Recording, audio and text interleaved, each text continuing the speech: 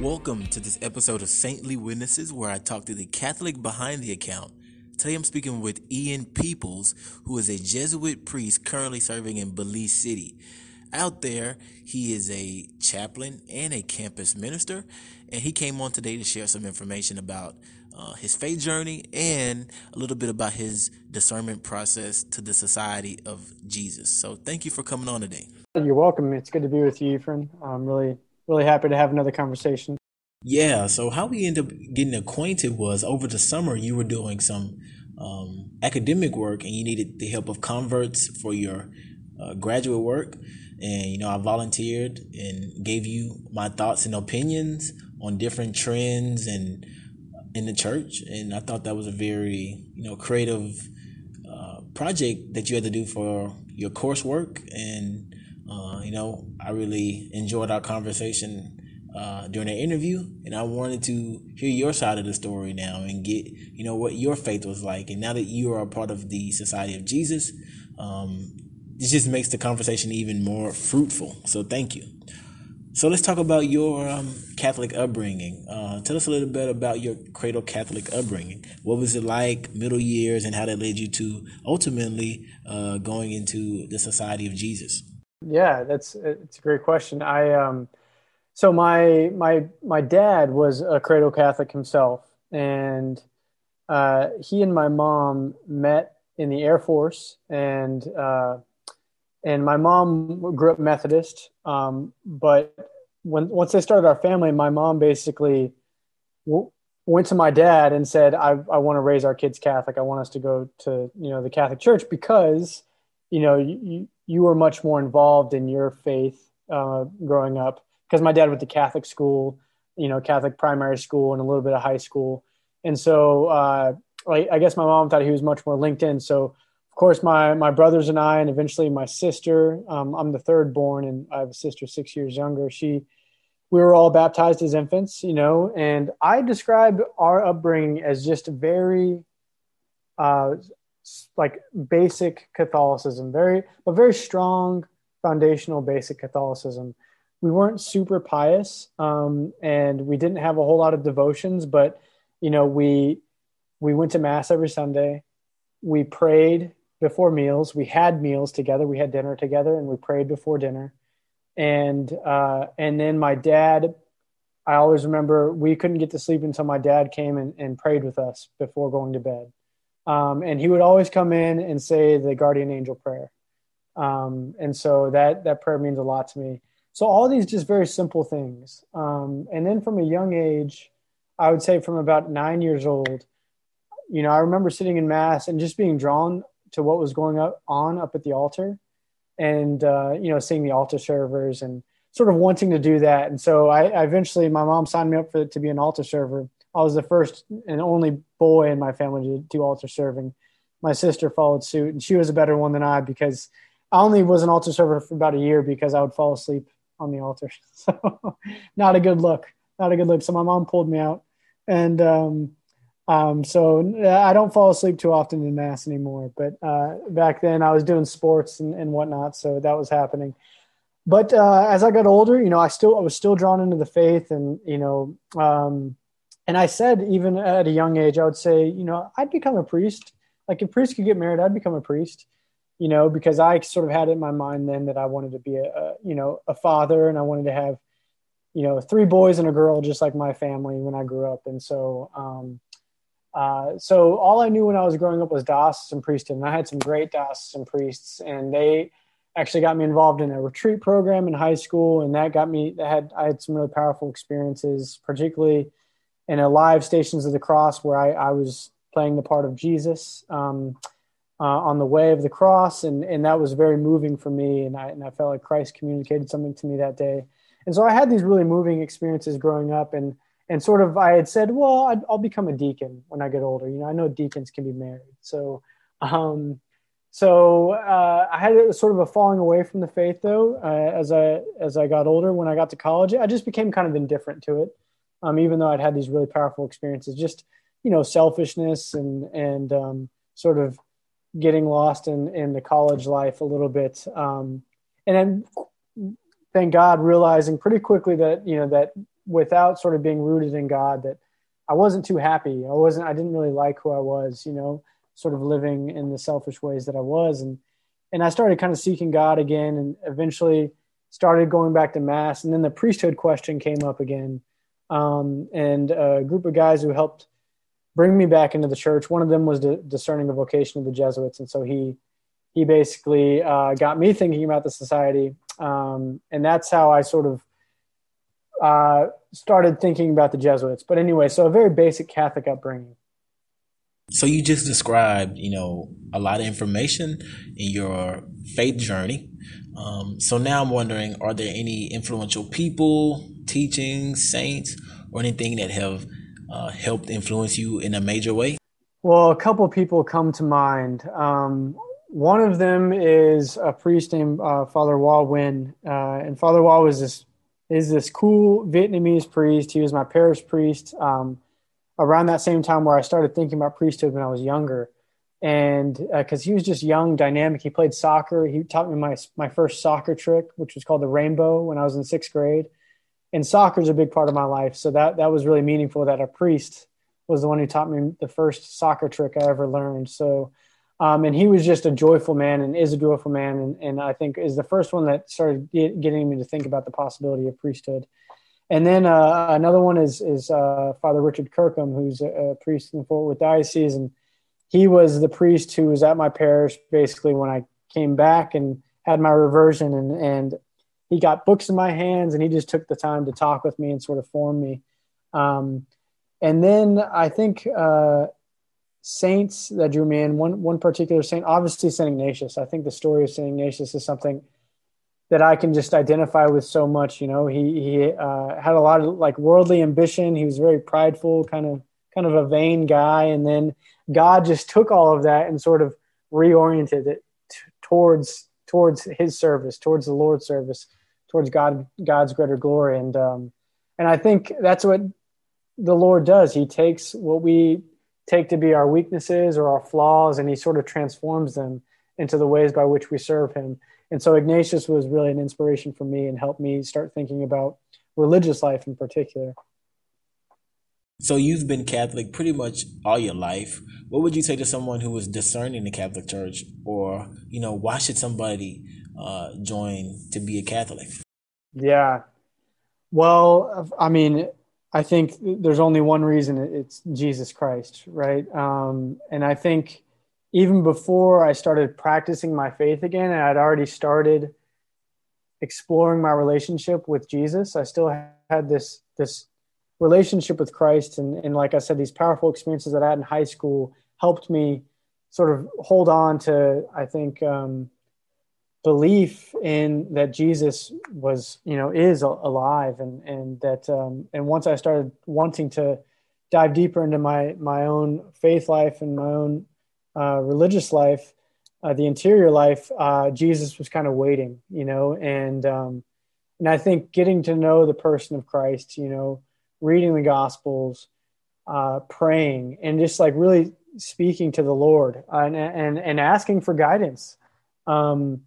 That's what eventually led me to it's the faith is what I want. And because I saw all the good things that I see in I looked into some other religions and spirituality just to learn a little bit more. And I saw that everything I liked about every other religious figure, anything good that I saw in any other religious figure or spirituality, it was all incarnate in Jesus, right? That Jesus embodied it, in a way, and embodies it, and wants to help us do the same, and wants to give us his own life so that we can do the same, that we can embody, the Spirit of Christ. And so, I mean, I think get to know the person of Jesus, and our faith has, so many figures. There's such a rich tradition of prayer and spirituality and different forms of prayer. And, one of the ones I love the most as a Jesuit, especially, is Ignatian contemplation, where we read the scriptures and we use the application of the senses. We use our ability to imagine, to place ourselves in the scene, and to sort of watch how the Spirit moves figures and places us in the scene as different characters and helps us to look at Jesus in a whole new way, using these scriptures that we can get so used to, right? Because we hear them all the time or read them all the time, but they're really the living word, right? And they're just a wonderful means to encounter Christ. And so I think that also that form of prayer is really something that helped me. And I think it, especially for those who are more inclined to have an active imagination and to really utilize that part, to engage in that form of prayer is just, it's really a wonderful thing. So you were a Jesuit with the Society of Jesus. Tell us a little bit about how you got involved, or what led to your discernment to a vocation in the priesthood, and how did you end up choosing the Jesuits as your religious order? Yeah, well, this is a good opportunity for me to give a shout out to a couple of the people who I love most and have had such a wonderful impact on me. I mentioned this group of guys who helped bring me back to the church back in college, and one of them, his name's Greg Hakeem, and he was discerning a vocation in the society, and he ended up getting me thinking about the Jesuits and sort of interested in who the Jesuits are, and he's married now, so we took vows in the same year. He took vows to his wife, and I took vows to Jesus in the Eucharist, and but he got me interested in the Jesuits initially, just by his own person and his own witness, right? And just the way he lived out the faith. You know, I wanted to look into what he was interested in because he was just such a good guy, is such a good guy. And then that led me to sort of looking into Ignatian spirituality and Jesuit spirituality. I ended up buying a book called The Jesuit Guide to Almost Everything by Father Jim Martin. And because I'd had one of his books that Greg Hakeem lended to me called Becoming Who You Are. And Becoming Who You Are talked about sainthood as becoming who God created us to be. It's not becoming something different than what we have been created to be. It's actually coming into ourselves in the full sense, right? As another saint said, the glory of God is the human being fully alive. So taking that notion. And so that was a book by Jim Martin. And I saw this other book by Jim Martin, The Jesuit Guide to Almost Everything. And that's sort of a broad look at everything Jesuit, as the title suggests. And that got me thinking, like, oh man, the Jesuits have done great things. They have great spiritual, this Ignatian spirituality is wonderful. And, I started talking to my priest, Father Richard Kirkham, who I mentioned, and he suggested that I go on an 8-day retreat, which I eventually was able to do in the summer of 2013. And on that 8-day retreat, there was a Jesuit priest who's preaching at the masses. Basically, he was presiding over the masses at the retreat. His name is Father John Payne. And there was something about John and the way he spoke then that I just, I'd kind of read about Ignatian spirituality and the Jesuits. And then I encountered this Jesuit, and I just saw that he was so grounded in the real world and yet so alive to the reality of Christ at work, and he grounded these two things in a way that I just found so attractive, and it drew me in, and it's something I wanted, right? And during Mass one day, during the liturgy of the Eucharist, I was just struck with this sense, this moment of clarity where God kind of wiped away all the clouds of doubt and confusion and gave me an experience of my own deepest desire, which was God's deepest desire for me, which was to be a Jesuit. And I still look back to that experience as, maybe especially on tough days, that experience is something that stands out to me, and it would be called a first time for the election in Ignatian spirituality, where I was so moved that I couldn't doubt what was being presented to me. I just felt God was putting this before me. And since then, Father John Payne is now one of my closest friends in the society. And we span generations. He's turning 82 in January, and I just turned 30. So friendship in the Lord, there's no boundaries there.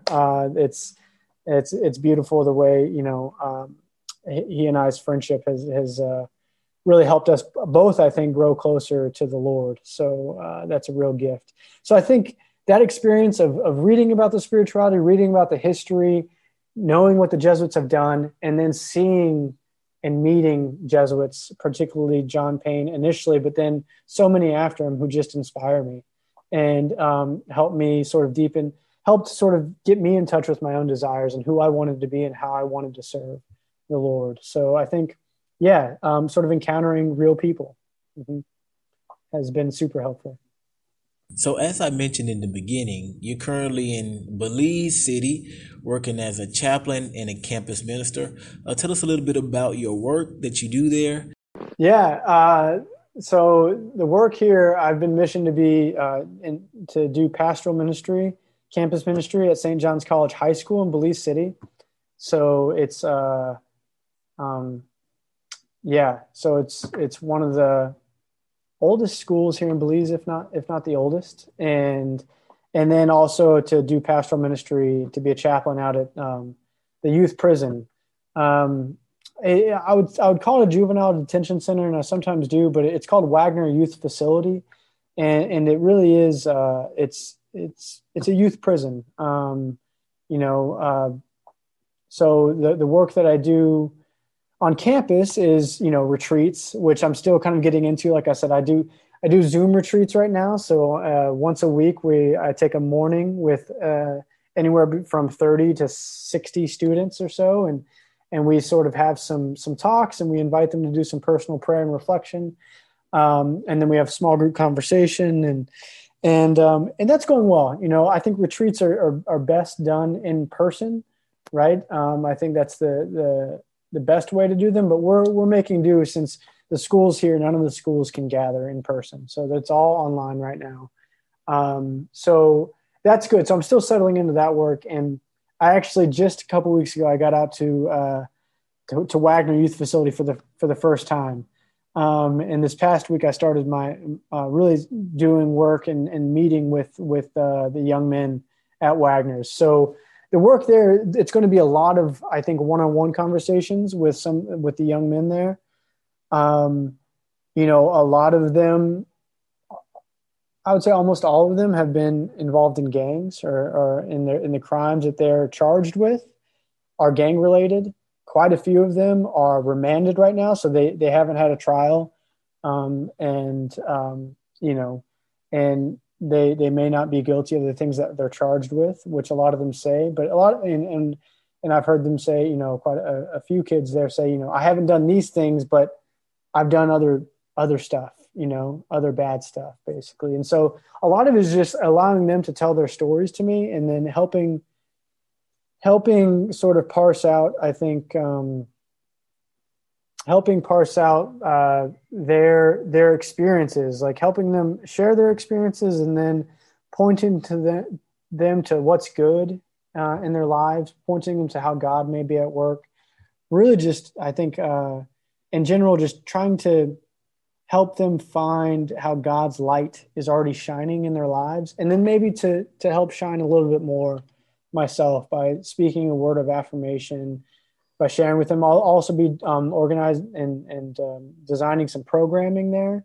So I think, we're going to do things like Bible study. We'll do things like teaching them how to pray. I'm going to definitely teach them Ignatian contemplation, as I mentioned earlier, helping them use their imaginations. So a lot of the work there will be helping the young men there process their experiences in a sort of a capacity for like a spiritual capacity. So, I'm not a licensed therapist or anything like that. And maybe also plugging these kids, helping them find other help that they may need, whether that be therapy, more intensive therapy of that sort, to see if that's available. But the resources here are pretty scarce, as you can maybe imagine. So getting access to things that might be taken for granted in the US it's a little more difficult here. And so I'm learning a lot. I'm still very much in a learning phase, but I feel very blessed to be out here. The conversations that I've already been able to have with some of the young men out there, I'm just so humbled that God has led me to this place, that God is giving me the opportunity to learn from these young men too, to learn from their experiences, to learn what poverty does to people too, because a lot of these kids are growing up in very impoverished neighborhoods, and and they're not growing up with a strong family life, you know, and just learning the sort of visceral effects of poverty and of not having, you know, like a strong tie with your family, to like these have very real effects, and they lead, you know, they lead these men. You know, I look at some of these young men, and I think, you know, they're but for the grace of God. Like they were born into situations where they didn't have a whole lot of options, you know, and gang life kind of was a natural choice for them to make. And so now it's about helping them take responsibility, to recognize where they need to take responsibility, to recognize, you know, the places where they've been sort of led to bad decisions, and to help empower them to make better ones going forward. That'll be a big part of my work there. Wow, the work that you are doing really sounds like you're establishing transformative relationships and meeting the people with Jesus.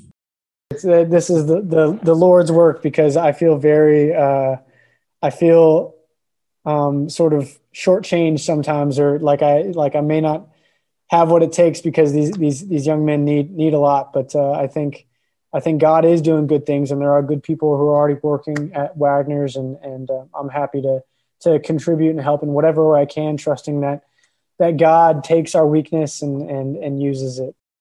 Yeah, thank you for sharing that information. I think the work that you're doing down there in Central America is really helpful. And, you know, continue your ministry where God has placed you, and continue the work that you do. And prayers for, you know, your ministry you're doing here. And, you know, I see you're writing a little bit more, I think, publishing online, and I love to see that. So I'm excited to see all the good work that you're going to continue to do. And, yeah, really happy to connect again after a few months, and blessings on you, and, you know, you and your wife. I remember us talking, I think you have a little one as well. So blessings on your family, especially in some difficult times. Pray that your family, you know, is doing well. Well, that's going to conclude this episode of Saintly Witnesses. You guys can tune into the next episode where we talk to the Catholics across social media that are doing great things.